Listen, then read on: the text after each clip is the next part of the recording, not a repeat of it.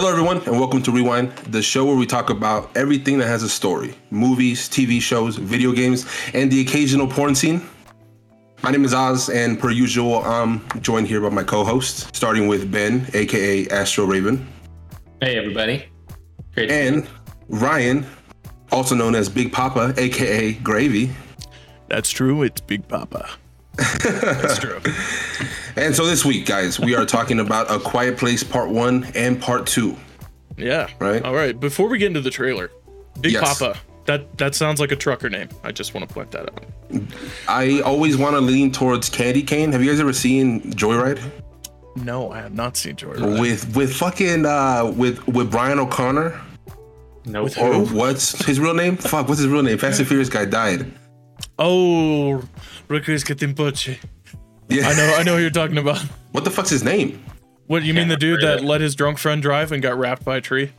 No, what? No, they just drove a car that was fucked up. Oh, is that what happened? Tomato, tomato, I yeah. thought they hit a tree. No, he wasn't driving. No, they did hit a tree, but the car had like dual tires and it was kind of fucked up. Oh. So they just took off wrong, and he wasn't even driving. That's the sad part.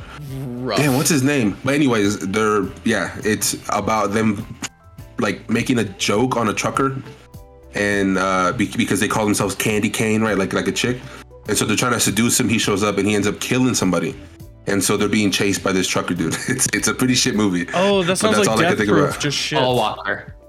Paul Walker. Paul Walker. Yeah. Damn, how'd I forget? Yeah, that's right. I That sounds like imagine- shitty Death Proof. You saw Death Proof, right? The Tarantino No, film. fuck no. You haven't seen Death Proof? No, I don't think I want to. That's a chick Dude. with the leg?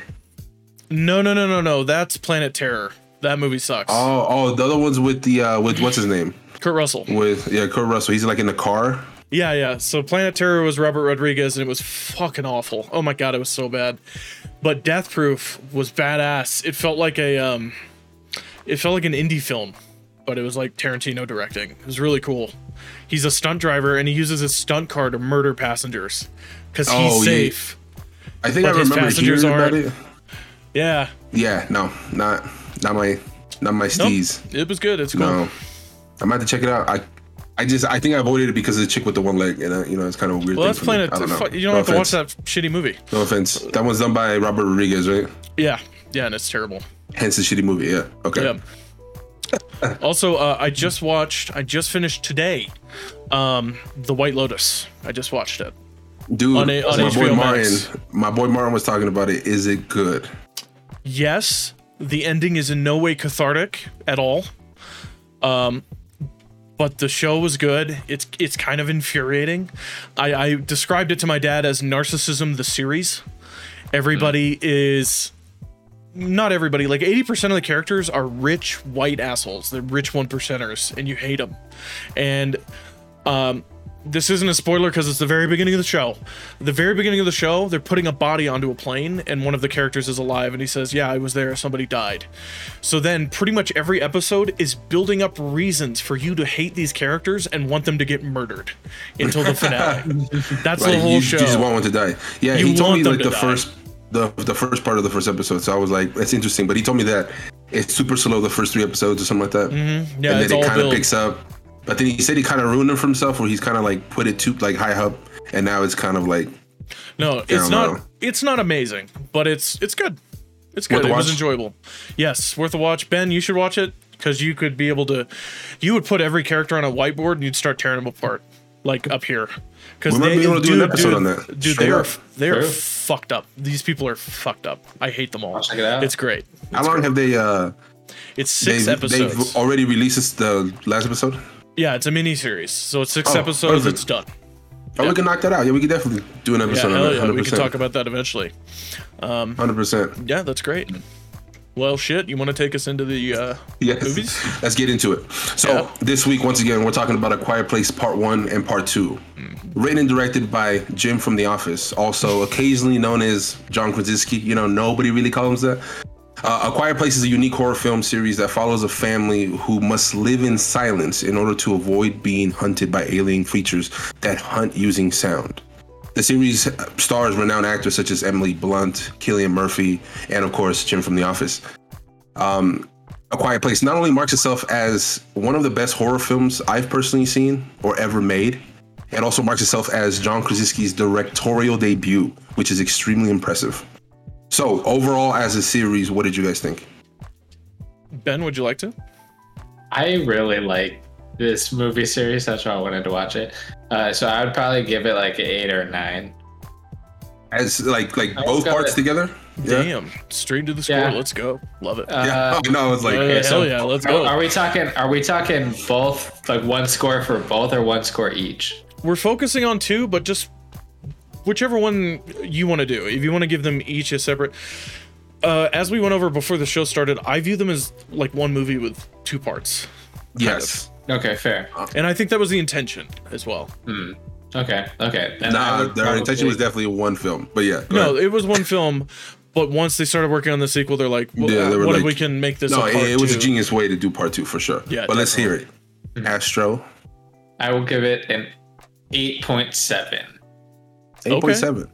That's Okay. okay. Not even 8.75, huh? No quarters or anything. Yeah. Okay. Now, can I ask clarifying, is that them on their own, or is that them in relation to horror? Like, how are you rating that right there?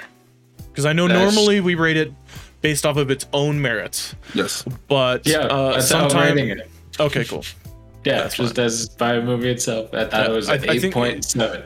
Since it's a sequel, it would also be fine to rate it directly in comparison to the prior one if you want to separate the scores. That's how I'm gonna do it. Yeah. Yeah. Okay. Yeah. Let's shoot you. Let's see what you got, Gravy. So I like the first one better. I like part 1 better. Well, it wasn't part 1. It was just A Quiet Place. I like A Quiet Place better than A Quiet Place Part 2. However, if I were to rate them, I would say part 2 felt a lot like the first one, just a little less. Part of what made A Quiet Place so good was that it was new and like original. Yes. And this Different. it's kind of the same movie a little bit in a way, which we'll get into, obviously. So I would give it like a 7.5, maybe a 7.75, something like that.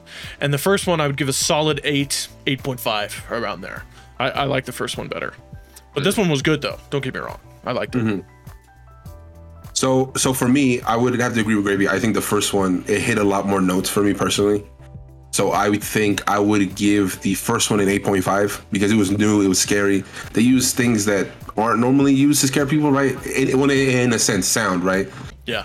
But I would give us the second one a solid 8. So not as good, but also definitely a worthy sequel, 100%. Definitely. I agree with that. I use that sentiment. I watched it yesterday with my dad, and I was like, we're doing the podcast. We're gonna watch A Quiet Place Part 2, and he literally goes, "All right, I'll stop working. I want to watch it." So we went and watched it together. So he put aside like all his work to watch it together, and before we started, I was like, "Well, Oz says it's a worthy sequel, so I trust his opinion," and that was partially why Dad was like, "Well, let's just watch the damn thing." He didn't say "damn." My dad doesn't curse. He does, but in very rare He said, "Gosh circumstances. darn it." Ben's heard it. It's very rare. But yeah, A Quiet Place. Oh my god, I liked it. I thought it was good. Yeah, so I love just jumping straight into it. I love how it starts immediately after. Oh, actually, not immediately after. I like how we see that little before part. I like that. I agree Yeah. though. I thought it was genius that it's literally part 2. It's Yeah, like it you just took. keeps It's telling like the you same story. exactly. It's like you took the Blu-ray out for Lord of the Rings and put the second one in to keep it it starts going with the immediately movie. after, Yeah. I love that. But that prequel stuff, It was beautiful, bro. that's my favorite part of like apocalypse movies is the Is the moment it's before, going yeah. down. Yeah, it's the moment life is okay and then it happens. And then everything That's after honestly- that isn't as exhilarating to me. I love that. That's moment where- honestly what makes, which is another movie, right? Which is what makes I Am Legend, the first part of it, so good, is that we keep going back to the original, like the Yeah. beginning, and you get a small glimpse of what happened beforehand, but it's enough to be like, fuck, it all went to shit.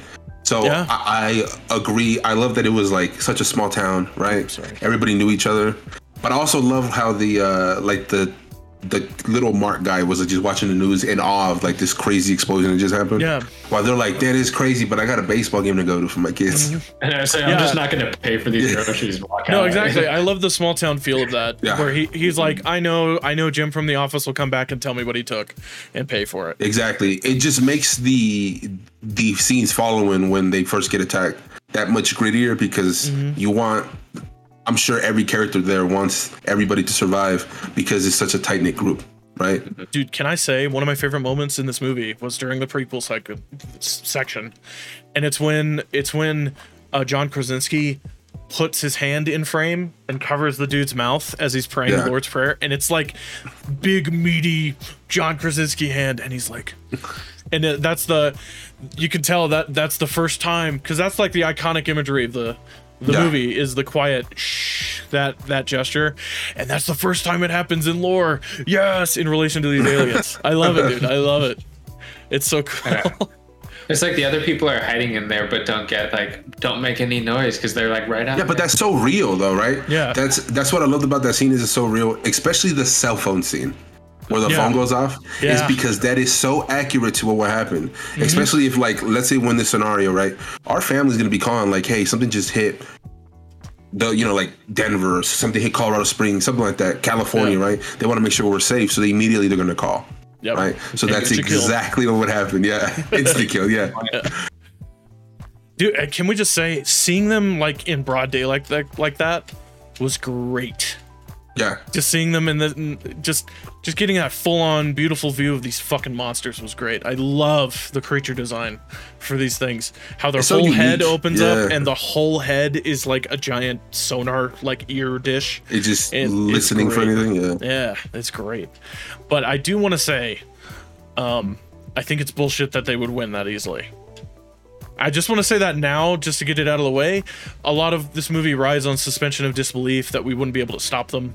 I think a tank shell would probably kill one, right? Like, do they even go over that in the first movie? Well, no, but I mean, I agree. I feel like something heavy machinery would kill, right? Yeah. But I feel because it's so, surprising. In traditional alien invasion movies, right? You see the spaceship, they land, they attack, so you're prepared for anything. I mean, as opposed to this. Unless they like swarmed us or something. Yeah, well, that's what happens here, right? Is they just, I think, but before the second one was released, they asked him how the alien invasion happened, and his understanding was that these aliens were basically kind of picked up, or like their planet was destroyed, but they were taken by an asteroid, whatever. Yeah, like an coming asteroid to another planet. Yeah, them. And it just happened to just crash land on Earth, which makes them that much scarier because it just happens out of nowhere. Which is cool because I love that. I just love that. Yeah, no. Like, were they in hibernation for thousands of years? And then, oh shit, we've got somewhere to eat. Let's go. The scene that I love, well, see, that's the thing though, is they don't really eat, right? They just kill them. Yeah, it's almost like they're so dangerous that they're just like, they see everything as a threat, so they immediately attack, right? But I love the scene that gets that scene going 100%, right? Is when the sun looks up, when he's about to bat. And he sees that big ass meteor about to just crash, right? And everybody just gets up and like, we got to get the fuck out of here. Yeah. And of course, this John Krasinski's character takes the initiative and he goes, "Okay, let's go home." I don't think that's right. Yeah, game's over. Which was a good way to include himself back, right? Because I think a big part of the first one was the father and daughter relationship, right? Yeah. It made, I think that's what I love the most about the first one. And why I gave it that extra 0.5, because that scene where he gets got, man, literally made me pop a tear because it was sad as fuck. It was heroic. It was sad as fuck that he tells her, "I've always loved you," and just dies. So seeing him again with her was very heartfelt and heartwarming. But I love that he was able to include himself without having to take over the sequel. You know what I'm saying? Yeah. And he was able to just say hi one more time before we say goodbye to that character. Oh, and what a replacement for the male lead. Cillian Murphy. Yes. Oh my God, what a choice. He's one of my favorite actors. The moment he was casted, man, there's no reason why it wasn't going to do good. Dude, I love him. You know who that is, right, Ben? No. Do you remember 28 Days Later? That zombie movie way back in the day? Oh, yeah. Where it's not really a zombie movie, it's a commentary on humanity. Uh-huh. Yeah. That's Cillian Murphy. He's the main character. Oh, cool. Okay. Yeah. So he's super dope. It's him. He's amazing. Pretty much any role I've seen him in. Anything he's in, yeah. He's amazing. Literally. I don't think I've ever seen him in something that I like. I mean, like the movie might have been bad, but then again, I can't really think of a Cillian Murphy movie that he's been in that's been bad. But his performance is always top notch. Always. Yeah. Simple, easy, over the top, whatever. It's still good. But in this one, I love when you first meet him, right? When he's by himself and he doesn't want to take off that bandana when she's asking him to take off the mask. Yeah. Because we first meet him in the prequel sequence. Well, I think it goes along with what you were saying earlier about it's like a small town vibe that they have. And then, I mean, he's just been ignoring them for all this time, so he just wants to keep hiding from them. Yeah. That makes sense. Mm-hmm. Well, no, I loved it because he doesn't trust anybody anymore. But that's later. Wow, that's later. Let's get there. Let's get there. That's later though. That stuff's good. I love the whole. It has a lot of mirroring to some of the thematic elements of the first film. You know, like the sealed container to keep something quiet with the baby crib is mirrored with an adult version in this one with the big boiler that they hide in all the time. And I love they never explain the timer. You just know the timer's about the oxygen in that room and stuff like that. They don't treat the audience like they're fucking stupid. They treat the audience like the audience has some semblance of understanding of how life works, pretty much. I will say this though, it did take me like a second take to realize that it was about oxygen. When he puts the clock, I was like, I don't know what's going on. I didn't get the latch until like the scene right after. I was like, okay, cool, it's gonna get stuck, right? Yeah. And then same with the timer. I was like, okay, yes. Yeah. So I mean, that was cool.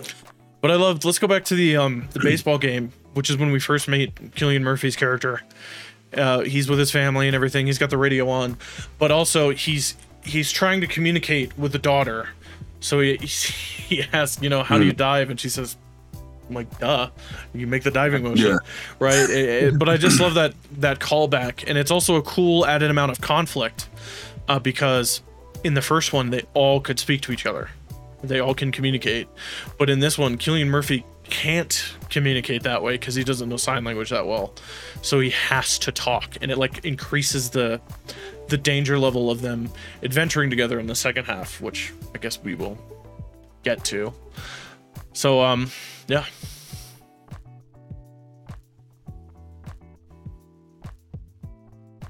So I think like right after that they're all running, right?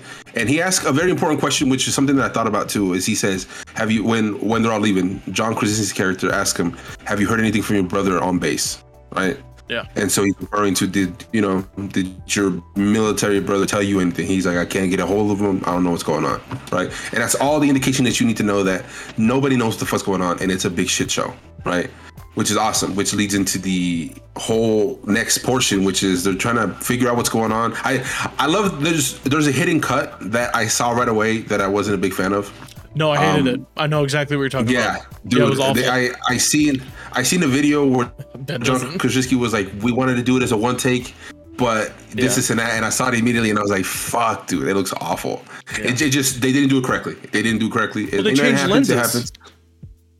The aspect ratio changes. Right, dude. Well, not the aspect ratio changes. It goes from being the lens changes. It goes from being a little bit more wide, and all of a sudden it's a little bit more tight, and like the glass is up now forward, and it's kind of jarring, especially if you're looking for something like that, right? Yeah. I mean, I wouldn't say looking for it, right? But like, let's say, I'm sure for a fact that Ben probably didn't notice it, right? Oh. Exactly. So the average moviegoer, but as somebody who's been in film like me and Gravy here, and anybody with even the smallest amount of experience in film will see it. Anybody with even the smallest amount will see it. Or people that go out of their way to be like, I'm a film person, I'm a movie buff, I only watch movies. Mm-hmm. Anybody like that, they'll see it. But of course, Ben, you're not saying you're the average audience, because you're not. You have a very specific education into real life character, and that can reflect into your film experience. But yeah, the average audience, no idea. They'll have no clue. I don't even think my dad noticed it, and I literally went, ooh, like while we were watching, and he was like, what? I was like, don't worry about it. No, same. But I saw a video of him like explaining it, and I was like, nah, I mean, you don't have to explain it. I seen it. Yeah. Like, I know it's there. But we go from there, and the thing that I liked about the first movie a lot was the way that they used sound with the daughter, right? where we enter her world and you can't hear shit, right? Well, that I was like that cool. they kept it up with the second movie too. Yes, Yeah, exactly. Exactly, because I love how she's quiet about herself, and then when he gets into the car, scared as fuck, she's all like, "What the fuck's going on? I can't hear shit." Yeah. That was sick. But I love how they try to treat that as a one take, and then the cut with the radio, cut back into Blunt's character's car, or whatever. Easy, bro. It was dope. It was sick. Yeah, it was good. And then we go from there to that stunt with the car, with the bus. Hold on. Pause. Can you disconnect and reconnect your audio and video? What's wrong with me? You're out of sync. What? Go back into it. The car scene. I like the car stunt that they did with Emily Blunt. Because it seemed. Oh, the bus. Damn, bro. I lost super track. I'm sorry. Hold on. No, it's fine. I love the bus thing when they're driving in the road. That's dad. She's turning around, not paying attention, and she looks up the road and there's a bus coming at him with a hole in it where the driver would be, and you're like, there's a motherfucking alien in that bus. I know there is. Yeah, and it's slowly, because we've seen horror movies, right? We've all seen alien movies. We've all seen any kind of movie, really, and we just see it slowly creep out. Yeah, it was badass. I was freaking out. Sick. I was like, oh, it's just a clicker in there. What is this? Last of Us? Yeah. I love how they click like that. That it's just major Last of Us vibes every time they show up, and they're. I hate that shit. Each alien or like creature that comes out nowadays, it has to have a special noise.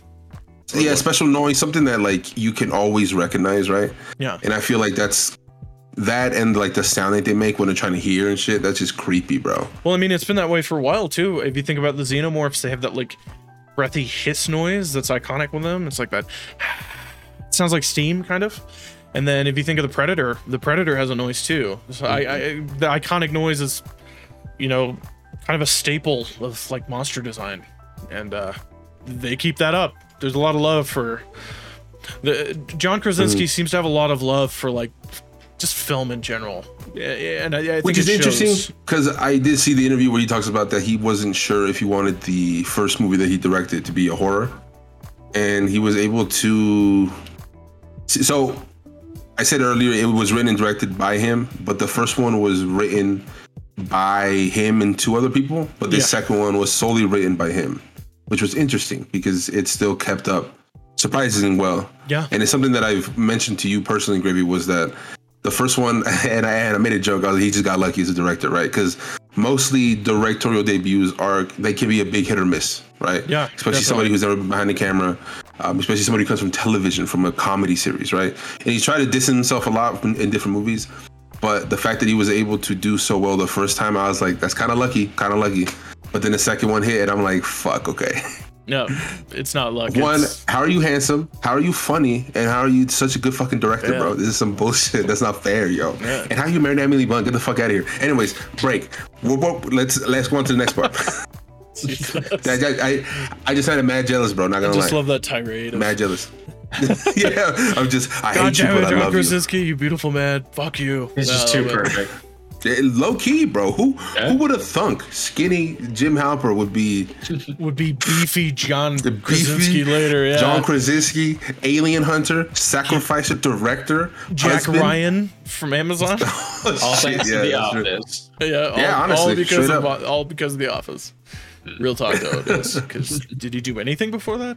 Whatever, it doesn't matter. No. He probably did, but nothing. Fuck no. Not even some indie shit. He probably did some commercials, maybe. There's no shot he did anything else that was notably worthy. It doesn't matter. He's amazing, and we love him. All right. So we're moving on to. Are we out of the? The prequel? Well, do you guys want to keep talking about the prequel a little bit? I mean, was there anything else that stuck out to you, Ben, in the prequel sequence? I think we covered like the big stuff. I just love the panic. I just love the build up to everything's going wrong. I have one thing. A big asteroid that close would shatter all the windows. I thought that would have been cool, but it would have broken continuity because the whole first film, most of the windows on the main street are intact. Oh, that's something else I wanted to bring up is I like the little Easter egg of the little spaceship. Yeah, the spaceship. That was fucked. Yeah, that was fucked. It just reminds you of what the fuck happened. It reminds you of what happened in that first movie, that first scene. Yeah. Crazy. Yeah, no, this movie's got some killer first scenes. I do want to point out, I was enthralled the whole first segment. I was completely in the whole some movies can't do that to me, but there was something about it, and I honestly think it's the sound design is what like pulls you in. That's why I gave it such a high rating. Yeah. The sound design is out of this world. I wish more movies cared about sound as much as this one does. Yeah. Like they think about what we're listening to. Like they think about it, they care about it a lot.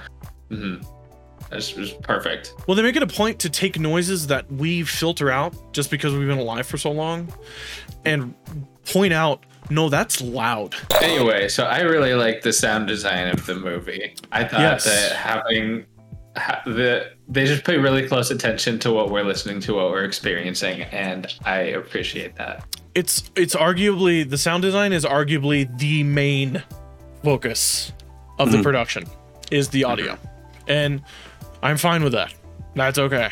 Audio is 50% of your movie. The sound design they made for this movie, I think, as you're correct, it made the movie. I did see online when I was looking up some information about it that some fans and some people for the movie were a little upset with it, in a sense of most movies have an overpowering score, you know what I'm saying? The music's loud, it's more horror-esque, right, with the jump scares and shit like that. But this one lacked music, which I liked. It used music in the correct spots. Especially like the more emotional scenes. But I don't think it took anything away from the movie. I think if anything, it made the movie better doing something so different. But it working, you know what I'm saying? It wasn't doing something different and then just missing the ball completely. It did everything it needed to. It also helps immerse you more to not have music all the time. Don't get me wrong, music can be wonderful. I mean, The Ride of the Rohirrim and Return of the King is nothing without that soundtrack playing. It's really nothing. But with like A Quiet Place, it's easier to get more drawn in if the only audio you have is the world the characters are in. So I agree with not using music all the time. But when they do use it, when they do use it, it's very appropriate. It's not, it doesn't overstay its welcome. It doesn't take over the scene. It's meant to highlight the emotional, highs of what's happening at the time. So I love it. Yeah, I completely agree. I mean, that's why I said that I liked it too, was because of the sound, but it's just because it just brings you into exactly what they're experiencing. So coming from the psychology perspective, it just helps me understand their world a little bit better. They have to be living in this silence. They can't even talk to their family members before. I mean, they're just constantly living in fear of this predator around them. And that's just a world that we just don't really understand otherwise. But it's a really cool movie. And I think that the sound really helps. Definitely. So going from this, we go back into the part 2, right? It's the official part 2, which, as we stated, it starts immediately after, right? The moment the first movie's over, the second one starts. It's great. And what I really loved about it, that kind of caught me off guard because I wasn't expecting it to happen, was that they don't really have time to grieve, right? They gotta move on because they just made this big commotion. It could be more aliens coming. Yep. It could be a lot of shit. Yeah. So the first thing they do is listen, we gotta start packing shit to go, right? So Emily Blunt's character goes and gets the oxygen tank and case for the baby and stuff like that, right? Ready to go. The daughter goes and finds an amp so she can use her hearing aid to use as a weapon, right? And then the son, let's be real, the son's useless. I don't give a fuck when nobody says the son is useless. Right? He just sits there and he's like, where you going? Where you going? Yeah, maybe. Freak it out. Why do you even have to leave? Sorry, that's much later too. But then he goes, which I would have liked if they would have all did something, but the son just stays there what do I do? And then the daughter gets the amp and then she goes up and she fucking gets the signs to see which villages or which towns or which whatever the fuck they are still alive, right? Are still answering, which leads them to head the direction of Cillian Murphy's character. Yeah, dude, that was a bummer later though. When they're talking about the radio thing, that was a bummer. I was so bummed. But yeah, no. I agree. The kid, I mean, he's the panicky young one, so that the other two characters can be the dad now, be protector. But they also have an infant. I thought that was the panicky young one. No, that's an infant. It's not a character. It's annoying. Which I loved how they utilized the baby. It's actually kind of fucking hilarious. They barely used it. That's what I'm saying. Is they use it as a burden of like let's just put him away for a little bit. Yeah, it was a huge plot element for the first one, the baby crying, oh my god. And then this one, it didn't seem as big a deal. Which is fine because other shit was happening. Don't get me wrong. But it's just kind of like, way to drop that whole tension there with the baby, because it doesn't matter. Just put it in a box, fuck it. It's a baby, whatever. He can live in a box. But, as long as he got oxygen, as long as he got a few holes in it, it'll still breathe okay. As long as he's got At first I thought it was like sleeping gas or something. I was like, my goodness, these people are drugging their child. This is ridiculous. No oxygen. I just love if it's green, it's oxygen. I just love pro tip. I worked in a hospital. Pro tip, everybody. If the bottle's green, it should be oxygen. If it's not oxygen, you can sue. Really? And by all means, sue. Good to know. Yeah. They're color coded and whatever. Doesn't matter. But then they move on and they have to leave like immediately, and they're carrying all this shit and they're going down the sand. And I love it that they reach the end of the sand. I love that. Other area almost. It's like this is beyond where we usually go. Yeah. It's that Samwise to Frodo moment. If I take one step further, I'll be further than I've ever gone. You know that? I love that shit. I'm gonna need a Lord of the Rings reference counter in this video so we can get them. There's gonna be a few. Yeah, there's been a few. I mean, it's my favorite. It's my favorite film. I feel you. It's gonna get referenced. No, I can't reference Critical Role because y'all don't get it. Oh, for sure, 100%. So they go, which I love the next scene because it's like, so this movie does very well at being fast paced. It's not slow. I mean, it can be slow in some parts, but overall, I would say it's very fast paced and it fits the movie because it's like just like an hour and a half almost. It's like an hour and 45 minutes. It was short. Yeah, it's short as fuck. Short. Yeah, it's like a short. And I was like waiting for like what it was next. I was like, what? Is it over? It's over. Yeah. They're fucking short. So they kept the pacing very well, which not a lot of films do very good. You know what I'm saying? It's either lax or slow, etc., etc. If I could, it seems they slowed down for tension building and less for slowing the momentum. It was more to be like, oh, there's a fucking monster, guys. Shut the fuck up. You know, that kind of like, whoa, let's all, holy shit, there's a monster here. There were a few. Let's go over the horror of it. There were a few. I need to stop touching my desk. I keep shaking my camera. There were a few jump scares, but they didn't feel. One of them felt really cheap, but the other ones felt earned because of the sound, how the sound works. The one that felt cheap is way later, and it's the train skeleton that comes out. That felt cheap. The whole thing felt cheap. What made the skeleton fall? I know it was a cheap jump scare. That's the whole point. It felt cheap, but the other ones felt deserved. The birds coming out, of course they'd be nesting in there. There's like meat for them to peck at. It makes sense, and also it's a good way to break the nearly complete silence of that whole build-up sequence to that. And then, there was the jump scare of the first alien showing up in the prequel, which legit, my dad was like, oh, and I was like, hey, relax. It's fine. It's just a movie, Dad. Yeah, it's just a movie. You're okay. It's not going to get you. Yeah. So, most horror nowadays, to rant a little, and you agree. I know you agree. Yeah, for sure. It's not scary. It's jump scares. So it's surprise, not fear. Surprise is bullshit. Fear is awesome. Agreed. Yeah. Because if you're going home and you're thinking about that movie, hell yeah, it made you afraid. But if you go home and you're like, those fucking jump scares, it was stupid. Let's watch something else. Fuck you. You're a bad horror filmmaker. I just don't John, you're not. John. I am a big advocate to not watch horror films because it's just mainly jump scares or like the story's not good. They're all pretty ass more than likely, Most of them are shit. As long as you it's like you said it best. If you're still thinking about it the next day and you're like, ooh, bro, I'm about to go to bed. I'm fucking scared of La Llorona, right? No, bad movie example, but you know what I'm saying? That's a terrible example. That movie but sucked. as a Mexican kid, that's what we thought about, right? Yeah. But like, just thinking about the horror scenes of that, I would agree. I think the first one was very good at that. of making it scary because you don't know when they're gonna come, right? Yeah. You know, you're not scared of a jump scare. You're scared of the noise, right? You're scared that somebody's gonna make a noise and something's gonna come. So that actually leads perfect into what that next scene goes to is when Emily Blunt and them are going to the next location. She hits a little tripwire and bottles come smashing down, dangling, and then immediately she looks back and says, "Run!" Right? Because she knows. No. She goes, "Run."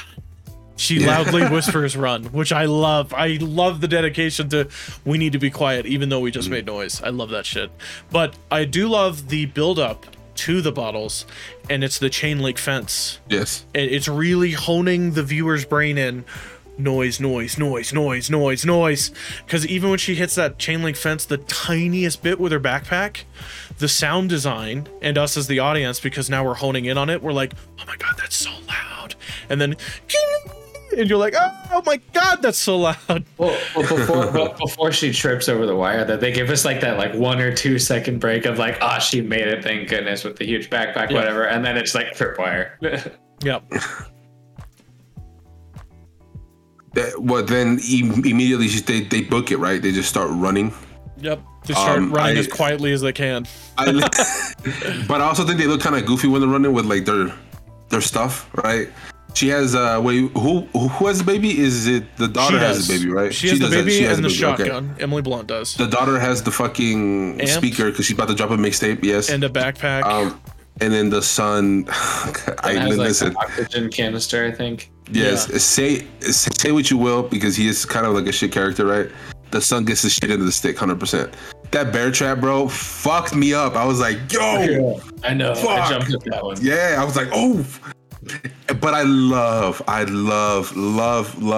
cannot say it enough, how he's just in shock. He has no idea what the fuck's going on until he looks at his fucking mangled leg and then he lets out a big scream. But the performance right after by Emily Blunt saying, please, I know, just please be quiet. Oh my God. Bro, how is she so talented? Yes, how she's so talented. It was a great performance, but cover his fucking mouth. Cover that kid's mouth. Stop letting him scream. She lets him scream like 3 times. But at the same time, yeah. But I mean, she does the best, right, to like try to cover his mouth. But at the same time, you're right, like cover this motherfucker's mouth. And I also like, it's revealed that Cillian Murphy's character is watching him through the sniper scope, right? Yep. He's not even trying to like shoot nothing. He's just like, you know what? I'm gonna watch him die. Fuck it. I'm gonna watch him. Hey, I'm gonna watch him die. Right? Well, I mean, Jesus. Well, I mean. He knows at this point there's nothing he can do because he doesn't know you can kill. That's true. I mean, it is a good reveal though when it's a great reveal. When the first alien comes and she hits the fucking. She's like, listen to my mixtape. Drops the. Damn, going crazy. I think it's a cochlear aid. Is it a hearing aid or a cochlear implant? It's a hearing aid because it looks like it has the drill. You know the implant that sends electrical images. I think so. Okay. I think it's just same. Yeah, I think whatever it is, the feedback, she kills the thing. Emily Blunt is a badass. She pulls the shotgun out, and it's like an action movie shot of her. Yeah, and you're like, okay, John, we get it. That's your wife. Relax. Which I really hated how that first movie ended with that shotgun thing. I was like, bro, what movie we went from such a good horror movie to being like, let's get these aliens, and then we cut to the next movie, right? Which that part 2 scene opens up with her cocking the shotgun again. Yeah. Right, so I'm like, okay, cool. That's 3 shotgun shells, counters. Cool. Yeah, they're just on the ground now. But then they pick them up, right? They pick them up and they start running straight into the. It's like a warehouse, right? It's like a metal warehouse thing. I really don't know what the fuck the warehouse was exactly. It's like a steel foundry. Okay, copy. Yeah, because you see the big. I think later one of them falls through the floor. It's like a big cast iron. Like ball thing. Yes, you're right. So they melt metal into that and it stays liquid in there. Like Attack of the Clones, bro. That terrible movie. That's the first Star Wars reference. Terrible references. There we go. I'm your guy. I'm your guy for that. Well, then they're saved by Cillian Murphy himself, which is the GOAT, right? He's escaped. Oh, he's an action hero. This movie. Yes. Yeah, he's fucking Rambo. So he gets in, which. I love the shot when he picks up the son and he's running with him and he just dies. He jumps into the little silo thing. Yeah. That's just so funny. Okay, I'm curious about how the mom got down there while she was carrying the baby. We don't cut to that scene because it's too complicated. It's too complicated. But I would assume she grabs it right, slides down, eats shit. But like baby? I do like because that's all I thought about too was like how is she gonna get down there with the baby? But I love how they cut away and go straight into the little like silence thing, right? Instead of showing you, because it's it's like Gravy said, it's not really necessary, right? Some people may want it like it would also slow the momentum of the scene because remember monsters are coming. We need to go. Sure. Yeah. And then this slow ass mom and her baby's like, yo, what's up? Monster comes, kills them, movie ends. Yikes. Part 3, here we come. Part 3, soon. Don't make a part 3. Let it be over. That's the thing is, I don't know if they will. But going on to that, right? We see his character for the first, his second time, I should say, right? But then again, this is a new character. This is a new Cillian Murphy, right? He's changed. He has 2 sons in the movie, right? At the beginning, he had one's 2 playing kids baseball and one sitting with him. Yeah, and a wife. Yeah. And so I think once he speaks, she knows exactly who he is. She knows because I guess the timeline's what, like it's been 90 days, right? It's been 90 days since. No, it's been 400 days. 400 days since the aliens? That's right. Sorry. I was reading the synopsis for the first one. Yes, it's been a whole year and some change, right? Yeah. So in that time, they haven't seen each other, and sure enough, he doesn't have anybody there except himself, which is kind of sad, honestly. Yeah. Very sad. It's not like he liked anybody though. Say it again. He didn't really like want to connect with anybody either, though. Like he just wanted to be alone after everything. Yeah. True. Yeah.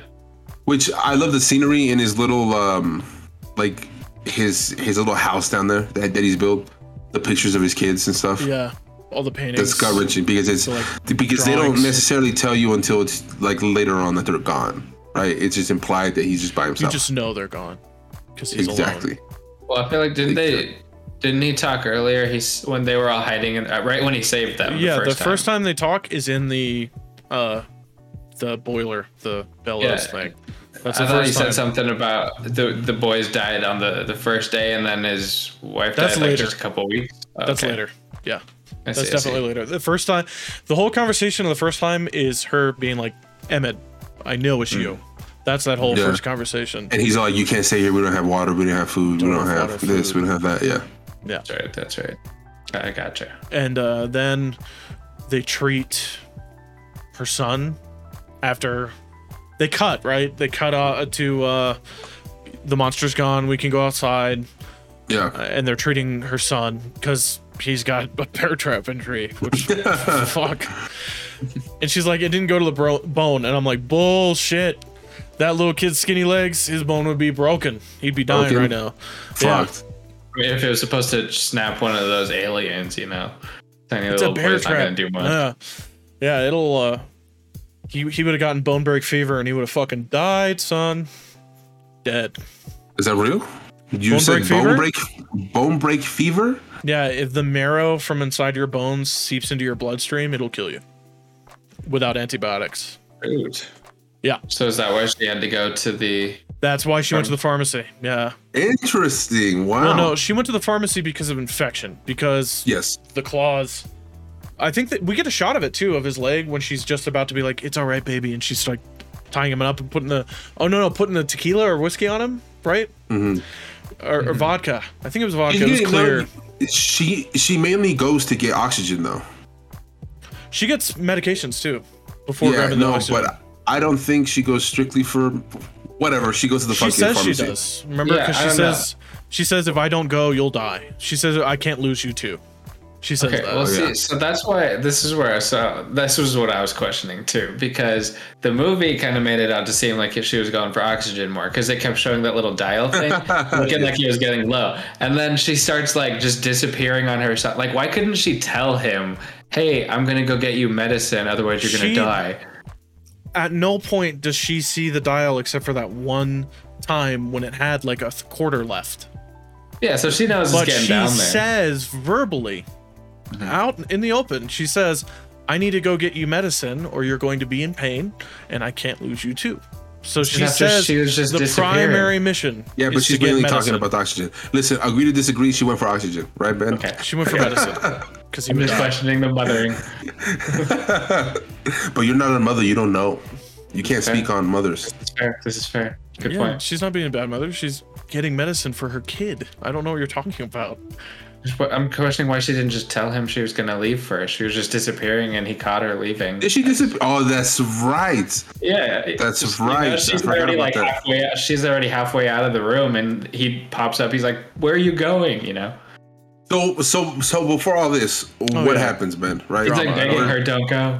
No, not that. No, I'm talking about like what happens There's throughout a few the scenes. Yeah, there's a few scenes before that. Specifically, I'm talking about the radio scene, right? Which they hear a radio play for the first time, right? It's like a radio station. Yeah, it's playing Beyond the Sea from the BioShock trailer from 2006. Ooh, scary, scary. Beyond the sea. It's playing that. Keep going. She's there waiting for me. My love stands on golden sand and watches the ships that go sailing somewhere. Do do do. I love that song. He said doo doo doo. Bobby Darin, 1950s. You're a fucking legend. He's dead. How dead? Hella dead. He died in like the 60s. He died. That was like a few years ago.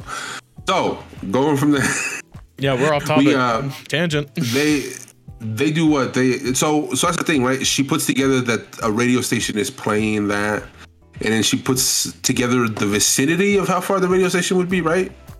That part where it's playing from. No, she has the radio logbook that her dad got at some point before the first movie, but he showed in the first movie because it's the red radio logbook.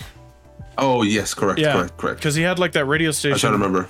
Because the whole first movie, he's trying to find people, so he's listening to the radio constantly, which makes us kind of sad, because it's the Valley. The reveal is that the Valley kills signals because it's like full of metal. Feeds, So it just kills the radio signal coming in. So he was never, ever going to hear anybody in that valley, which is such a bummer. Because somebody tells the character that Killian says that. Cillian Murphy, right? Yeah. I thought so.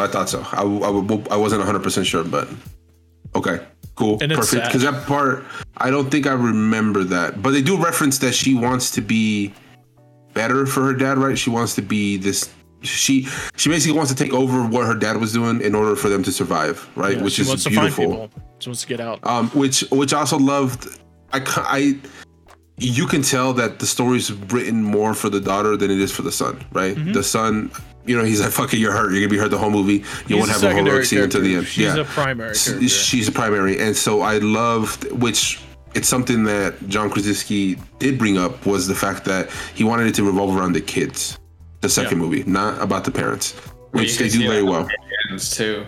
Yes, for sure. That's which that shot was sick. But so everybody goes on their own adventure, right? The shot where they're both, like, the two kids are doing something. Finally. Oh, at the very end. At the very end, yeah. Yeah. When they're finally doing something. Yeah. I know what you're talking about, though. So going forward, everybody goes on their own little adventure, right? She wants to find this radio station to see if there's a place they can live. So she wants to go by herself for some reason, because they know that they're not gonna let her go by herself, right? And because he's hurt. Yeah. She goes on a mission. She goes gone. And then Cillian Murphy's character is confronted by Emily Blunt, right? She's all like, she gone. I need you to go find my fucking daughter because she fucked up. Because my husband, if he were here, he would tell you that she's someone worth saving. Yes. Which, holy shit, what a line. I loved it. I love that delivery. I love that whole thing. She's someone worth saving. And of course he has to go. Is it before or after where she tells Cillian Murphy, the daughter tells Cillian Murphy, that you're not like him? Or you're nothing like him? After. So she says that before she leaves. That's cool. Okay. Yeah, when they get the radio and the boy is on a gurney, he's got the headphones on, and she's cycling through stations, and when they find Beyond the Sea, that's when that confrontation happens where she says, "You're not like him." Yeah. That's when that happens. And then after that, she goes on her adventure. Which I love, because it made it seem like she felt she was invincible because she knew this technique to kill him, right? But she's still a kid. You know what I'm saying? She doesn't have the strength. She doesn't have the capacity, and like to think about what you need to do to get forward or whatever. So I love that like how it leads to the train sequence, right? No. But everybody goes on their own mission. She goes. Emily Blunt's character, right? She convinces Cillian Murphy to go find her, which is cool because it kind of ended in a way where you don't know if he is or not, right? Yeah, we don't see that, until he shows up. Until he shows up and saves her, Which let's go on that train scene. Ben, go ahead and take it from here, bro. What happens on the train? I just want to say I love the train. I thought the whole train was cool. Oh, it looked beautiful, dude. Yeah, it was gorgeous. That whole set, the whole set, bro. Fuck. Yeah, dude, the sound design on that was beautiful because it was quiet, but you can see the little creaks, everything when she was on that fucking train. Yeah, dude, fuck that. It was good. I really liked it when all the crows popped out too, because at first I thought I didn't know if it was going to be one of those aliens or not, but then you could kind of hear the birds in the background too after a bit, so that helped. Yeah. Then she gets all the way down to the end of the train, and she's reaching her arm through, and she gets the first aid kit, and I'm just confused by why the skeleton dropped. So that's the kind of that was me. just a cheap jump scare. Mm. So the idea is the door was blocked by it, right? By the skeleton, something. So when she gets the thing, cheap jump scare rules, the skeleton now dislodges and it scares the audience. Okay, whatever. It doesn't matter. Yeah. Getting the first aid kit, that's smart. That shit hasn't been touched. Grab it. Definitely. That's some Last of Us shit. We need that. It's the apocalypse. Yeah. Well, all of this does make her end up screaming, so then that triggers or that lures one of the aliens. Which is a very good detail that they added, her being like her whimpering in fear, right? Screaming. That little scream is what awakens that creature to come out. Oh, and I love the shot. Bro. My God. You want me to? I love the her head is obscuring the rest of the train, and as she leans back when she's calming down, we see it's peeking in the background, and of course we can't hear it because I think we're in her world. We're in her, yes, bro, yes. Great shit. It's all visual. It's awesome. And then it starts coming at her. She does the thing, right? Yeah. So she, which I don't know how she hears it, right? But she must turn around. Something happened. Oh, I think she sees it off the reflection or something, like in front of her, like a door thing, right? Or periphery, and then that's what turns it around. Yeah. And she turns around, and then that's when she pulls out her boom box of truth. Yeah. And it's still coming. She misses with she hits it, but she doesn't kill it with the first shotgun shot. Yeah. And I'm like, yes, let's go. Yeah. It's great. And that's when Cillian Murphy gets revealed. He went. Because he shoots that thing in the back of the head, and then the bullet goes through and kills her immediately, and the movie ends. No, it doesn't. It just kills the monster. That would be too accurate. Over. That would be too accurate. I feel you, bro. 100%. I feel you. And then from there we go into a good sequence, I think, between them, right, where she's trying to tell him like, "Help me," instead of because he wants to bring her back. He wants to bring her back and just say, "Hey, let's just stop." I love it. It's directly addressing the inability to communicate. Oh yeah, that's true. Yeah, they run into the train station. He leads her by the hand because he's the adult. He's here. He's taken control. Which, yes, good, great leader. Let's go. And it's directly. He starts saying, "I'm taking you back," and she goes, "Enunciate." And I'm like, yes, I love it. It's just building their repertoire together to be able to say things to each other. No, that's great. If they make a part 3, Cillian better be fluent in American Sign Language by that time, because otherwise he's been slacking, dude. It's really cool to see their relationship grow throughout the movie too. Yeah, before they just don't know each other at all. Like when you see them in like the prequel or whatever, the baseball, the baseball game. Like, I mean, they kind of talk, but it's not like they're like close or anything. It's that kind of relationship where it's like your dad's friend, so you call him an uncle, even though they're not your uncle. You know, that kind of thing. And then it reflects later, where he's the protective adult because he knows her and knows her dad and everybody. I like it. So going from there, what did you guys think about the next scene, right? Because we don't go back to Emily Blunt's character, I believe, just yet, right? We stay when they go to bed, right? Like it cuts to the next scene after she's been asleep or something like that. Or do we cut back to Emily Blunt's character? No, we cut back to something else and then come back to that. Come back, okay. Yeah. So I'm assuming that next scene. Isn't Emily Blunt walking on the path? Yeah, that's what I'm trying to think. That's what I was thinking. Because I think at this point she's already gone. She goes to the cross. She takes her wedding ring off and she puts it there at the cross for their youngest. Yes. As a memorial. Which was sad as fuck. Well. That was sad as fuck. Super sad, yeah. That was sad as fuck. And then she goes to the pharmacy. Yes, and then we don't hang too much on her, which is good because they emphasize new characters. What she's doing is important, but it's not as important as what's driving the plot. So it's like good to see her, but she's there to I mean, Oz, you know this. She's there to kill the spacing between the main plots, so we're not constantly jumping forward in time. Yeah. Yeah. And then from there we cut to them waking up, which I love that scene because she immediately thinks that he just took her only weapon and just left her. Yeah. Like everything. Yeah, because it's, you know, as much as she wants to trust him, as much as she's preaching all this shit, like my dad this, my dad that, she does something her dad probably wouldn't do, which is accuse somebody immediately of that, right?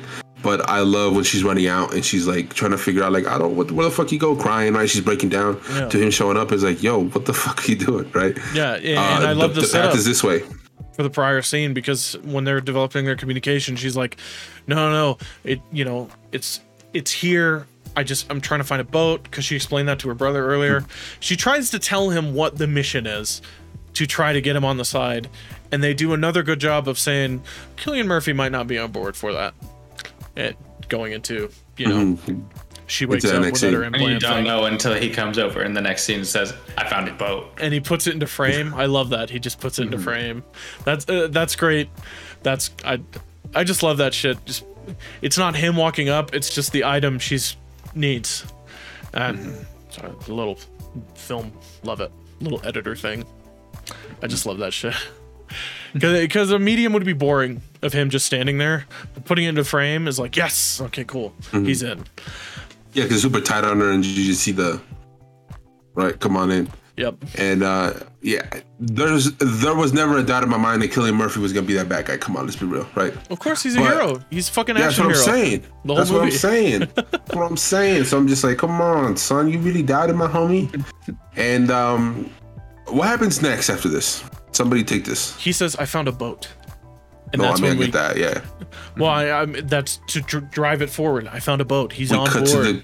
And then we drive sequence. We go back to the sun, I think, right? Is the sun next? Yeah. Because he starts... so dumb to me. I just hate his whole thing. No, he's an idiot. The reason why I don't like it... He's an idiot. Because he puts the baby in the oxygen and he's like, I'm going to go fucking explore. Yeah, walk out with a mangled leg. I'm gonna walk around this giant, dangerous industrial factory with a mangled leg and make noise. With the same time that everybody else is doing everything else, he walks upstairs. Like that's how I catch it. Yeah. He walks. He starts going up there when it's daylight. It happens at the time that his mom is already walking back. No. He's but he's walking up there when it's daylight. But when he gets up there, it's already like nightfall, kind of. No, it's still daylight. Are you sure? Because when he finds the body, it's nightfall. No, when he opens it, is it? And it's daylight. They're gone overnight. Yeah, they're gone overnight. He doesn't leave until the next day. He doesn't leave the safety of the bunker until the next day. Gotcha. Yeah, it's a timing thing. But yeah, no, it's daylight. Because the reverse shot of him before he's gonna open the blinds, they're orange from the sunlight coming through the glass. Oh no! Hold on. Okay, so so he does see her. I think when it's daylight, but it's nighttime. I think because he sees the creatures coming in from the window, and that's what makes him run downstairs. Because he like trips over something and it crashes with her, but he sees the creatures coming in from downstairs. But it's nighttime when that happens. Because he panics at a dead body, even though he's been in the apocalypse for over a year. It's a dead fucking body. You kidding me? It's a dead body. Hey, you trying to see a dead body? It's gonna scare me every time, my guy. It's kind of in Cillian's like living space, so I thought that was kind of weird too. Yeah, so that's the wife, right? Like 11 weeks, and she's just chilling. But he told him that she died a minute ago, right? You said 11 weeks. 11 weeks. Would you keep your wife just chilling on like the kitchen table? Can you bury her when burying makes sound? Can you move her body without making sound? Burn her. Burning her makes sound. Not like a successful too. Fire makes sound. Wait, they buried the baby that got. Oh no, he got Never mind. He got. I was like, they didn't bury him at all. They fucking John Krasinski stood there with a tear running down his face, watching his kid get mauled by a fucking alien, and he doesn't make any noise because he's got to save the rest of the family. God damn, A Quiet Place is good. Touche. God damn. Okay, touche. Yeah. But he sees the aliens coming in, right? Because he makes a noise. And then that's what leads him to go downstairs. And I think he gets downstairs faster than he gets upstairs, right? Because he starts panicking and hears the creatures and puts himself in a dire situation, which is actually pretty scary, I think. When he gets himself in that fucking... when he rushes to put in baby, his son, his sister, whatever the fuck it is. in the boiler thing, right? Gets in there, doesn't leave the fucking towel on, just shuts that bitch. Yeah. Locks himself in. What'd you say? He runs out for the radio, though. That's before he closes the gate. Yeah. Because she says, listen. Yeah, correct. That's actually a very key point. I'm glad you brought that up because he does take it in there with him, but it's just him and his younger sibling. Younger sibling, yeah, the baby. He puts himself in the and I'm not talking about the rapper, the baby. I'm talking about his little baby sibling, right? Oh, no. He's in there with his baby, with his sibling, right?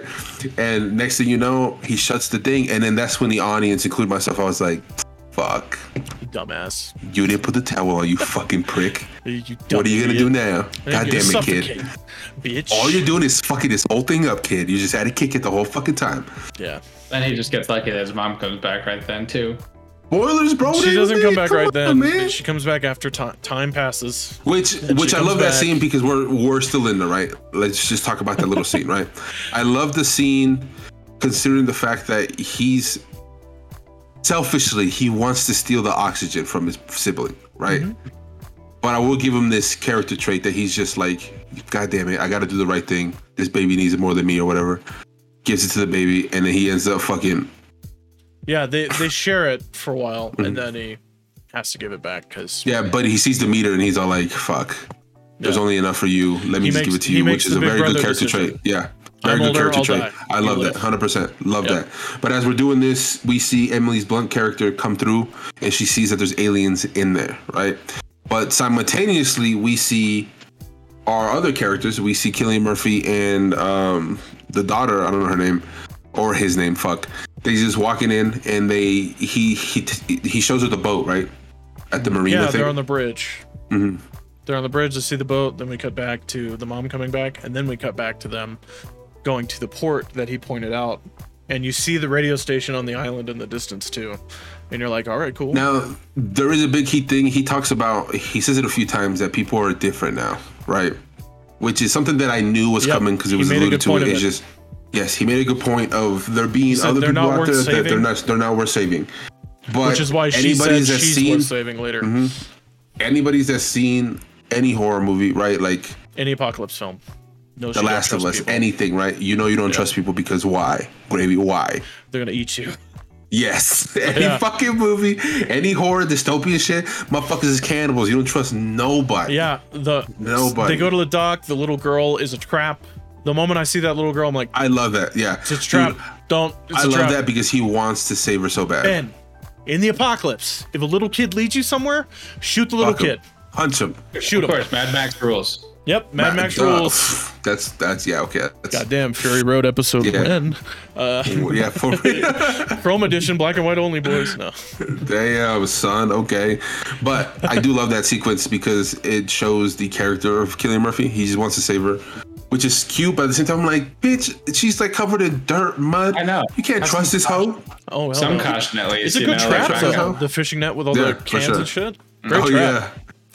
Yeah, sure. And the moment the first adult shows up, my dad goes, he has cannibal eyes. And I'm like, what do you mean? If you eat human meat, your eyes become bloodshot. Really? Because, eating human meat, your body says no. I can't accept don't it. eat humans. I've seen, have you guys ever seen The Book of Eli? Yes, the shaking hands. Yes, shaking hands. That's the only thing that I remember. Yeah. Because that's the only thing I remember. You can get a neurological disorder from eating human meat, but also you get physiological disorders. That's why, if you notice, they have lesions on them. That's a side effect from eating human meat. And they have the bloodshot eyes, and they're bloodshot like into the color of their eyes too.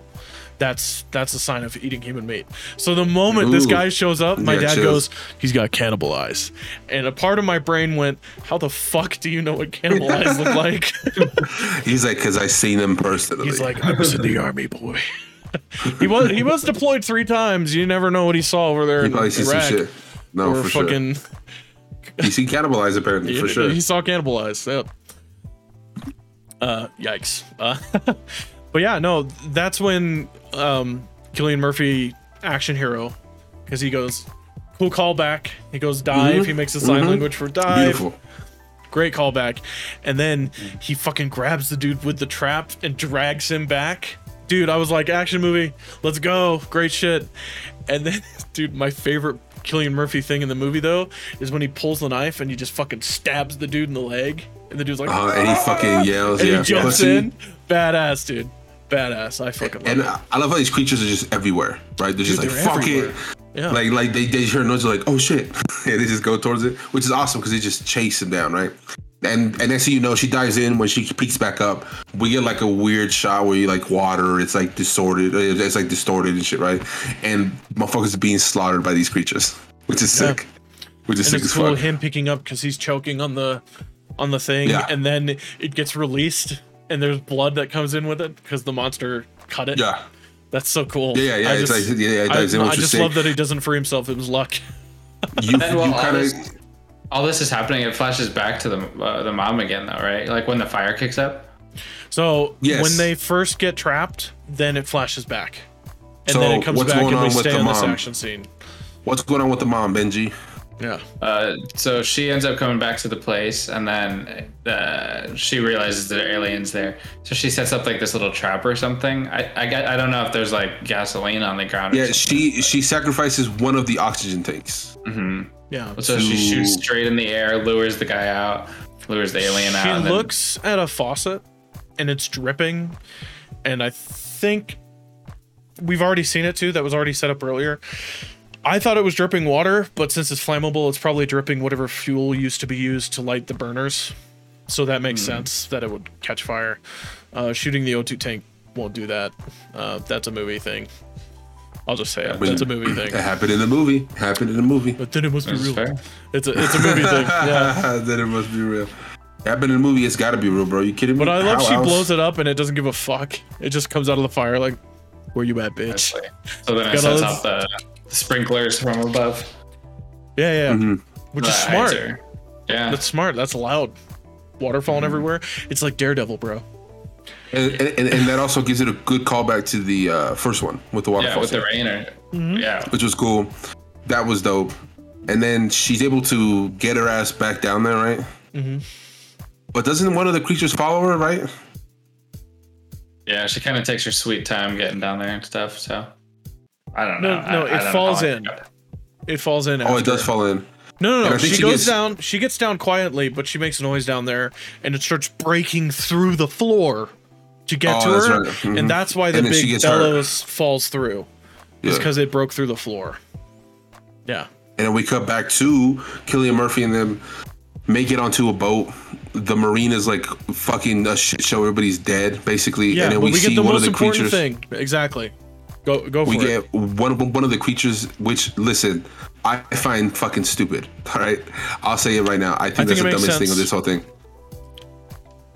No, Disagree. Say it, and then we'll talk about it. Say it. So a creature gets on the boat, and then it's first off, we get the realization, which is smart. They can't swim. These creatures cannot swim, right? Yeah. Which is something that I asked myself as soon as they were on the boat. I was like, can they fucking swim? And then we see one fucking just not make it, right? But we see another one that gets on a boat, and it's just like it could be because I think there's somebody that gets on the boat, right? That's trying to escape, and then the creature chases it, gets on the boat, and it just fucks it up. And that's the last we kind of see of the boat. Yeah. Until we later see on. it on the boat though, Yes, we do see it on the boat. It's That's the on most the boat. important thing. and then But it probably goes Cillian into Murphy hibernation, and her- right? Because that's what they do.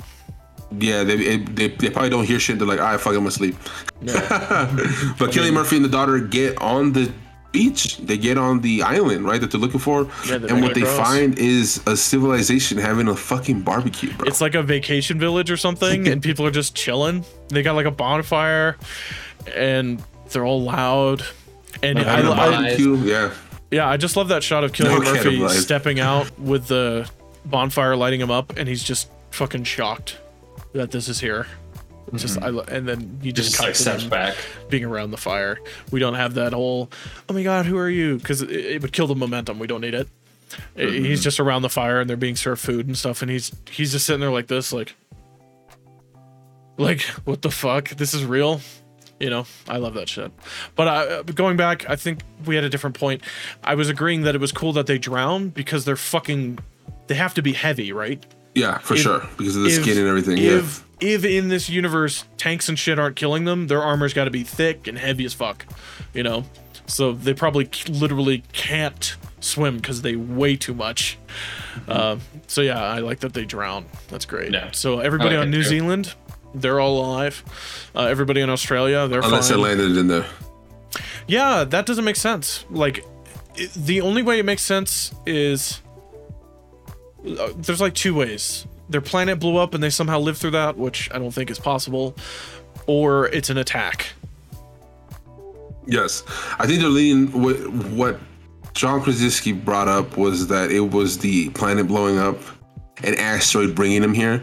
But the more you think about the fact they can't swim, the more you realize that is it just the U.S. that's affected, right? It had to have landed somewhere else, right? Like a bigger, massive They show land, footage right? from Europe. That's Yeah, Shanghai. you're right. Shanghai. In the very beginning, it was Shanghai. Oh, He said okay. unknown numbers are dead in Shanghai. Oh yes, correct. Yeah, just in that the old white dude's like, and the bombing, yeah. Mm-hmm. But even then, like if it lands in Shanghai, I mean that's a whole fucking that's a whole land mass, right? that's Asia it's and fucked. Europe are gone. Yeah, for no, sure, and 100%. Africa. Asia, Europe, and Africa because it are does gone. connect. You're right. Because it's all connected. That's the majority of the world's gone. But it also lands in North America, which means North and South America are gone. Yeah. So, Yeah. yikes. But New Zealand, Damn. you fine. Taika Waititi's alive. That's all we need. That's all we Taika need. Waititi's alive with his two babes, bro, just hanging out. Oh yeah, that's the dream. That's the dream. Oh, that shit kills me. That shit kills me, dude. So then we see. So Emily Blunt's character gets a little hurt, right? She gets hurt by one of the creatures because she's like kind of after they're in the thing. Well, because this is why I You're said right. she was taking her time because That's near the end of the movie. yeah. Because she's hurt Do you from want the me to talk first about film, which is why she's limping. Yeah, so that's when she stepped on the nail in the first one. But in the second one here, it's so just she a sets nail, off, bro. She sets off the sprinklers upstairs, and then she gets all the way downstairs, and she could just kind of like get moving in there. I get that she's like kind of letting them air out and whatnot. But then the thing does end up finding them eventually. Wait, I think she's trying to be Like, quiet, falls but it's down. like too late for that or something. Because she's like trying to like take care of the kid, and then he sees it behind her, and he like makes that face. That is true. That is true. But I think that happens the same time that is daylight on the island, right? And then we're introduced to a great actor. He's extremely underutilized in this movie. The guy from Blood Diamond. I don't know. I cannot say his name. Dude, save my life, and I do not remember. DJIMAN, right? Jiman, something like that. Yes. No, I think it's DIJOU. I don't fucking know. He's Extremely amazing. good actor. He's extremely amazing. good actor. But he's extremely underused in this movie. It's almost like they introduced him, spoilers, just to kill him off in 5 minutes of his screen time. Yeah, he's a good village elder. I could see him leading a Yeah. colony. I just wish that my biggest complaint about this movie is that we didn't spend nearly enough time on that little island to like care about anything that goes on. You feel me? They land, they see what's going on, and then the next day they're like all washed up, and they're like, we'll take you to the radio so you can blah blah blah this and that, and then then we get the realization that the boat, which is revealed by Cillian Murphy, that he's looking around. Yes, it is scary. I still find it stupid as fuck. But he walks around, he sees the boat, and he's all like, fuck, I remember a creature being on there. There's no way that it's not on there no more. And he immediately runs back to the camp, and the chaos ensues, which is he's fucked. like, get inside. Mm-hmm. Well, I love it. I mean, because we saw in the dock battle that boat was cut loose, and it would flow towards the island because the way All the the way, inlet though? is. Yeah, the way inlets work, it would flow towards the island, and then it would hit the island and pass or go by. It felt more like No, movie don't get me wrong. coincidence. It was we need a plot. Yeah, it felt a lot like movie coincidence than it being like something. It's movie coincidence. This crazy I agree. alien thing just like paddling through the ocean. You know? Oh, they're stupid. They're just wild animals. They don't know how to do that. But I agree. No. Don't get me wrong. It is movie needs to happen. The script says so. But it's also believable because the boat's cut loose and water flows towards, down the channel, and it flows outward from the center of the stream towards whatever landmass is. So it's plausible enough to where I could overlook it. But I do agree. It is the script needs to happen. Yeah, no, for sure. I think that's just one of my biggest problems is that and the island sequence felt a little lackluster to me. I love the shot though when Cillian Murphy's running, and then you see that fucking dude on the campfire or whatever he's grilling up gets got and like fuck. Yeah. They in this bitch. Oh, and I love taking that beautiful car and fucking mashing the horn. I love that shit. That's great. Just drawing it away. That's badass. But I love before that he takes the time. They take the young ones. Like Cillian takes the kid that he saved, and then the village elder takes his son, and they put him in the closet. And then Cillian does the iconic thing that John Krasinski does. He does the fucking, and I'm like, yes, take over. You're dad now. I also love that in any situation where like John Krasinski's still alive, his daughter would be in there too. But because she's the adult now, right? She's not in there at all. So that was cool to see. That she's just like, cool, let's go fucking do this mission. Yep. I almost feel like this movie was kind of like setting up the kids to like have stronger roles in the future. Yes. Well, I think they go that route. I think this movie was the fulfillment of them becoming what their dad adults, was. Yeah. Mm-hmm. That because that's that whole mirrored sequence at the end when they both take the son reins and daughter both become brave and face the enemy. That's what their dad did. The daughter's been brave the whole time. The son gets brave. Yeah, because he's got to protect his mom, and I feel so we get to the radio station, right? It's just like the radio tower, and it's the most cliche, which I love because I think it's fucking hilarious. The most cliche horror kill of all time, which he's standing in front of an open bay that has like his legs. That's very run of the mill horror movie shit. I think it's gone. I think it's gone. He's like, no. He's like, I gotta go back. He gets got pulled in. I think that's fucking hilarious. Yeah. Because I immediately thought of The Mist when those tentacles grab that dude and pull him in. I just think it's fucking hilarious. It's like such a cliche. I love that remake just because of the ending. The Mist. Yes. Oh fuck, that's dark, bro. Yeah. Anyways, going on that. But yeah, no, I just think it's a very funny horror kill because it's like he gets pulled in and all he hears the right, like him getting killed. And they're like, we should run. Yeah. Well, at least I got the key. Ben, take it from here, bro. What happens at the what do you think you like the best of the whole radio tower sequence? I like that. Well, I guess it's kind of a bit later in the scene, but I like that Cillian goes into like he closes the door on her later when she's like in the sound booth room. I like that hero shit. Yeah, it's like that final moment where it's like this is all going down here. You could do it, but like I'm just gonna like protect you here. So I really like that. I thought it showed a lot about the character that he was making the whole time. It also adds one to creature her in there, right? There's one creature. Only one creature. One creature on the island, I think. Oh, that's true. Yeah. So it's the boat. It's in the radio station, and they're trying. It's almost like a mission from like a video game, right? That you have to sneak by it to get to the radio thing, which is sick. Feels like somebody was singing Last of Us, like trying to get in contact. Sure. Yes. Yeah. Which is dope. It's beautiful because it's like very sneaky. It's very stealthy. So I love that aspect of it, and I agree with you. I think the scene where she finally gets in there, but he sees that the creature sees her. He's like, I got to do something. So he gets in front of the door, right? He like breaks the window to get in, right? Or something like that, and he just blocks the door, shuts the door. Yeah. And then it fucks him up a little bit, right? Yeah, so he's fucked up. Yep. So and then at the exact same time, simultaneously, the alien back with Emily Blunt's character is breaking down there through the boiler. Yes. This is when the baby's making noise.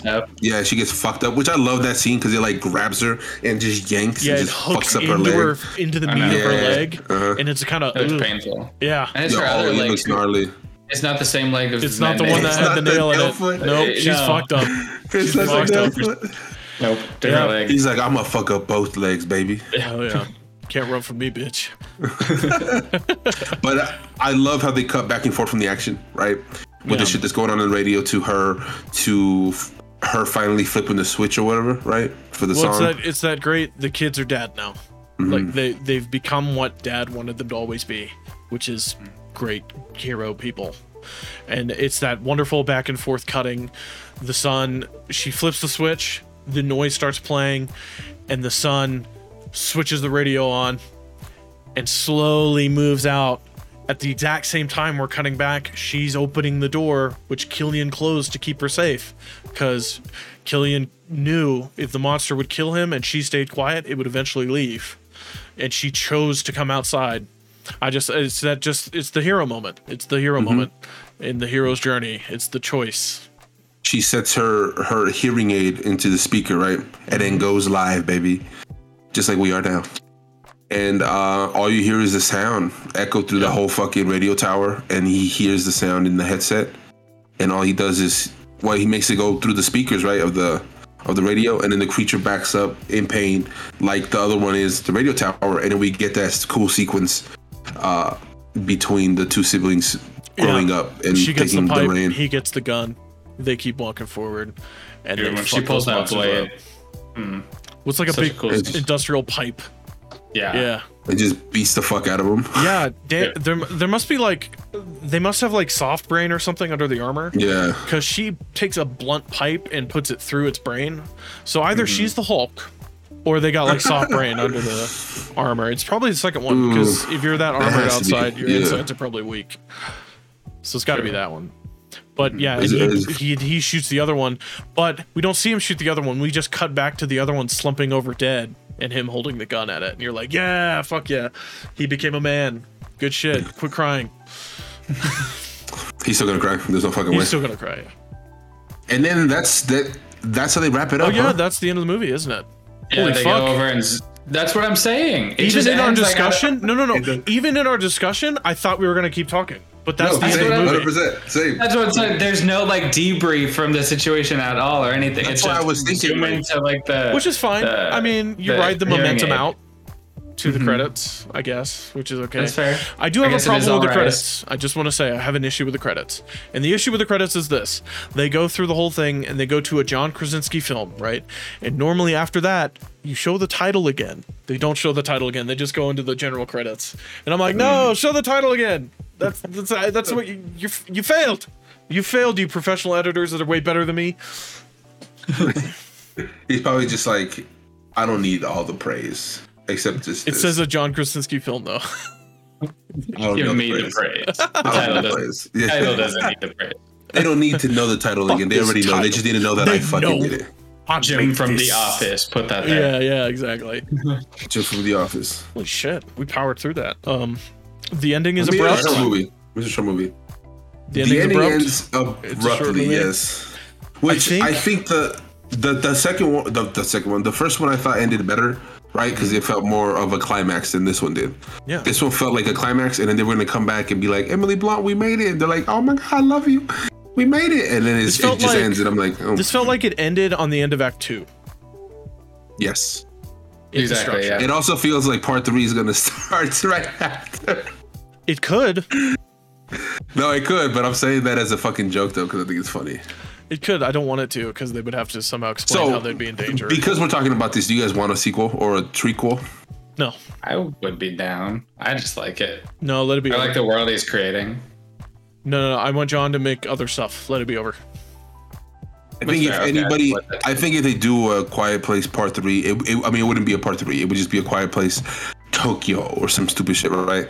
But that would be a different director. That would be a studio Yes, film. no. That's what I'm saying. That's what I'm saying. Is it would have to shy away from John Krasinski as a director, because I think I'm with Ryan 100%. He deserves to do something else. Do something else. For sure. I enough. want to see him do something else. I want to see I more wanna of see his him work because he's fail.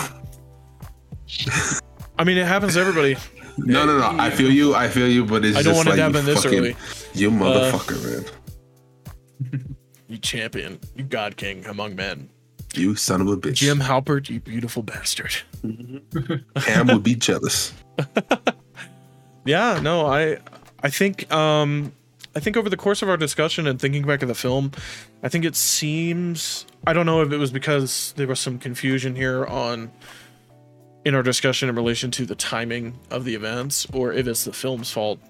I think it feels a little sloppier now that we've talked about it. I think it's us. I mainly think it's us because we were kind of on a weird sync on figuring out where the scenes were, because it is edited in a different way, in a sense of it's not linear like we think, because the way they're coming back between journeys, right, is what most movies do. But I mean, at least it's not Dunkirk.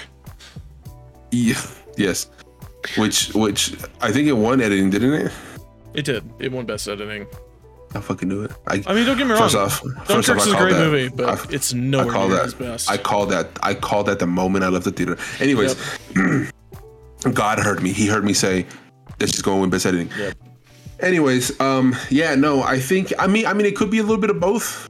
I remember I watched part of it the second time with my parents, probably 2 weeks ago, because I wanted to see it. And when I seen it, I remember it being a lot faster. Or sorry, it shocked me how fast it was when I watched it the second time, because everything was ramping up, and you're like, holy shit, this is I was like, the second time, you know what's gonna happen, and all of a sudden it's just happening way too fast, right? But I mean, it could be both of us, I guess. Both the film being a little sloppy with the storytelling, and then us just not knowing what the fuck we're talking about. Right, Ben? What do you think? I guess that's possible too. I don't know. Maybe it could be helpful. I mean, this is like a future thing, but like we could maybe like take like could just. I mean, if we just like agreed on like group notes or something. Yeah. As we're watching it through. If you're gonna take notes, take them on your own, because it's gonna be a discussion. So we want different. Yeah, fuck your notes, Ben. You kidding me? No. I mean, if we all had the same. No. Tell him, Gravy, fuck your notes. If we all had the same set of notes, we would all have the same conversation instead of 3 different viewpoints. I just guess might mean like bullet points of like, I guess not necessarily notes. No, don't get me wrong. There are some films where I'm gonna need to take notes. This is not one of them. This film's very simple. Or I mean, like if we had like the scenes in order, like we're gonna talk about these. Well, here's the thing though, and this is why I don't think it's us. I think it might be the movie, like as far as like the sloppiness. Because I watched Tomorrow War like a month before we talked about it, and we still nailed down the pacing. Yeah, I watched it 2 weeks before. So the fact that Gravy watched this yesterday and you watched it the other day too, or whatever, the fact that we couldn't figure out like what was going on in the story at what time. No, I think it's fresher in my brain somehow, because I was. We are just lingering on this point. It doesn't matter. It's my score went down. That's what I'm saying. My score went down. That's all you had to say. Bro. You had to I'm sorry. Explain yourself. I'm sorry, Spotify listeners. I'm sorry, Apple Play listeners. I'm sorry, Google Podcast listeners. No, but I'm not sorry. We're people. Campfire listeners. Fuck you. I'm just kidding. My score went down. Let's hear it then. If I was an 8.75, it went down to an 8. It's just an 8. I think I might keep it. Mine went down to 8.5. Go, Oz. 8.5. Did you have it at a 9? Oh no, 8.7. Right? You had it 8.7? 8.7. My guy, I'm gonna need it to be 8.75. He dropped it down from 8.75. Yeah, let's do quarters. I think I gave it an 8.47, I think. I might take away a point. It's like a 0.25, so it'll probably be like a 7.75. I just think I think you're right. Like the more I think about it, as far as like characters go and story beats and pacing, it can be sloppy. So I think it did lower for me. It's the more I think about it, I stick to my point. It is a worthy sequel, but I do not think it's anywhere near the level the first one was. For sure. Yeah, and part of that was the first one was new. We haven't seen a horror movie like that before. We never seen something like that. Yeah. I don't think we've had a horror movie where sound so is the primary and so thing different. And, yeah. It's the primary villain. It's the evil thing. Yeah, 100%. I feels you, my guy. And it led to a lot of heartfelt moments, like the waterfall scene. It's very heartfelt in the first movie. Yeah, I think if they would have delved into the teachings, maybe. My biggest concern, and I'll bring this up 1,000 times, is the son. I really feel like there's nothing for me there with him. It feels like he's just a side character that doesn't grow really until the very end when he's forced to grow. Yeah. And it's not naturally like the daughter. I feel like the daughter was written the best, obviously, which is, we can all agree on that. I mean, same with the first one. She was written way better than he was in the first one, too. She's but I didn't hate him as much. Yeah, no. She's very good. She's very talented, bro. Considering that she is deaf, she's able to pull off a performance more than most kid actors can. Definitely. Which is amazing to see because kid actors suck. Oh, let's be real. They're terrible. Kid actors suck. But she being in her teens maybe. Excellent, bro. Excellent. I can't wait to see how and if she continues acting, honestly. It'll be which TV I would love stuff. So. Yeah. She'll be on a show or something soon. I would love to see how she continues on in this path in career. Maybe she leads the next franchises. Emily Blunt's daughter, sidekick, ass kicking something. I don't know. The spin-off franchise made by the studios that gets soulless and sad, and then I do hope though, and I'll agree with Greggy on this, and I don't think I want a part 3. I think this concluded okay. It's not the best ending that I would like for the 2-part series, but I think it's better than continuing a part 3. I think you convinced me on that too. I just don't think the story can go anywhere else. You feel me? Like really? Not really. I think we've already encountered the fact that he can't swim. I can't swim. The only thing that would change would be like which would be awful because I'm thinking like a studio. What if there was a bigger alien that we haven't seen yet? That's only in Europe. Oh, fuck! You know what I'm saying? That's what Stop studios do. talking like a producer. Right? I hate it. I hate it. Because that's exactly what a studio would do. Is You're like, making what me if there's an actually alien? nauseous. I'm gonna throw up into my potion. Disgusting. I'm Because just that's saying, what would happen. I'm just saying. You're 100% Listen, right. That's what would happen. If it happens, you heard it here first on this podcast. That You heard it here on a Rewind, bigger alien. predicting the future again. Rewind, the Rewind podcast, coming at you recorded from OBS. Thank you, OBS. I want to thank our sponsors, Open Broadcast Software, which paid us nothing. Love you. I'm sorry. So, as a conclusion, Yes. let's take it away, Gravy. On you, bro. The outro. The outro, yes. Okay, all right. Well, guys, I don't know. that was our strange conversation about A Quiet Place Part 2, mainly. Some Part 1. It was a little sloppy, just like the sequel was a little sloppy. And I know you love that slop. All right, I'm Ryan. You can call me Gravy. I'm at GravyBacon1 on Twitter. And if you follow me on Twitter, it's mainly going to be me posting about when I go live on my Twitch or when new episodes of Rewind go up on our YouTube. And that would be Gravy My Bacon on both YouTube and Twitch. And of course, if you're listening on Spotify and you want to see a video version of this podcast, go to the Rewind podcast on YouTube. Vice versa. If you're watching on YouTube, but you want to hear it in the car on the way to work where you hate yourself for 8 straight hours, by all means, we are on Spotify. We are on Google Podcasts. We are going to be on Apple here soon once Anchor gets that sorted out. We're on like 5 different platforms. I can't remember them all off the top of my head. What about you, Oz? Who are you? Where are you? Where can they find you? And make love to you. Oh, yikes. Takers, please. My name is Oz. You can find me on Instagram, yo.itsoz. I mainly post photography and some videography work. He posts some hotties on Instagram. Yeah, so if you want to see some babes, come through. Come say what's up. I got a few on the page. I got some cool work coming up, so I can't wait to share that with you guys. I also stream occasionally on Freaky X Naughty on Twitch. So find me on there. I'm also on Instagram there too. I got some clips. Check me out. Let's hear it. Ben, take us away. I'm Ben, but I don't really post on social media. So if you even find my account, it's private and you probably wouldn't even want to see what's on there anyway. So it's all porn. Respectable. It's all his left ass cheek. Literally, it's just screenshots of his left ass. No, he's that Instagrammer that takes pictures of food and that's all he posts, but he keeps it private because he wants to only show his friends. Hey, weird. That's me on Instagram, but it's not private. Oh, shit, yeah, it's not private. That's different though. But I don't shout it out because I don't give a fuck about Instagram, bro. But that's because I ain't taking pictures of hotties. Yeah, for real. You have an audience. I don't care. I just post food, my dog. Mm-hmm. Well, holy shit, that was the Rewind podcast. Thanks for listening. I hope you survived through this conversation like we all survived The Quiet Place. Do we stare at the camera like we're being haunted or... Yes. Are we done? So I can get up and stretch? God damn. Okay, I literally haven't stopped the recording, so this will be in the final episode. You getting up and stretching. Yes, your beautiful ass and that gorgeous pink bar. Okay, goodbye everybody. Ben, say goodbye.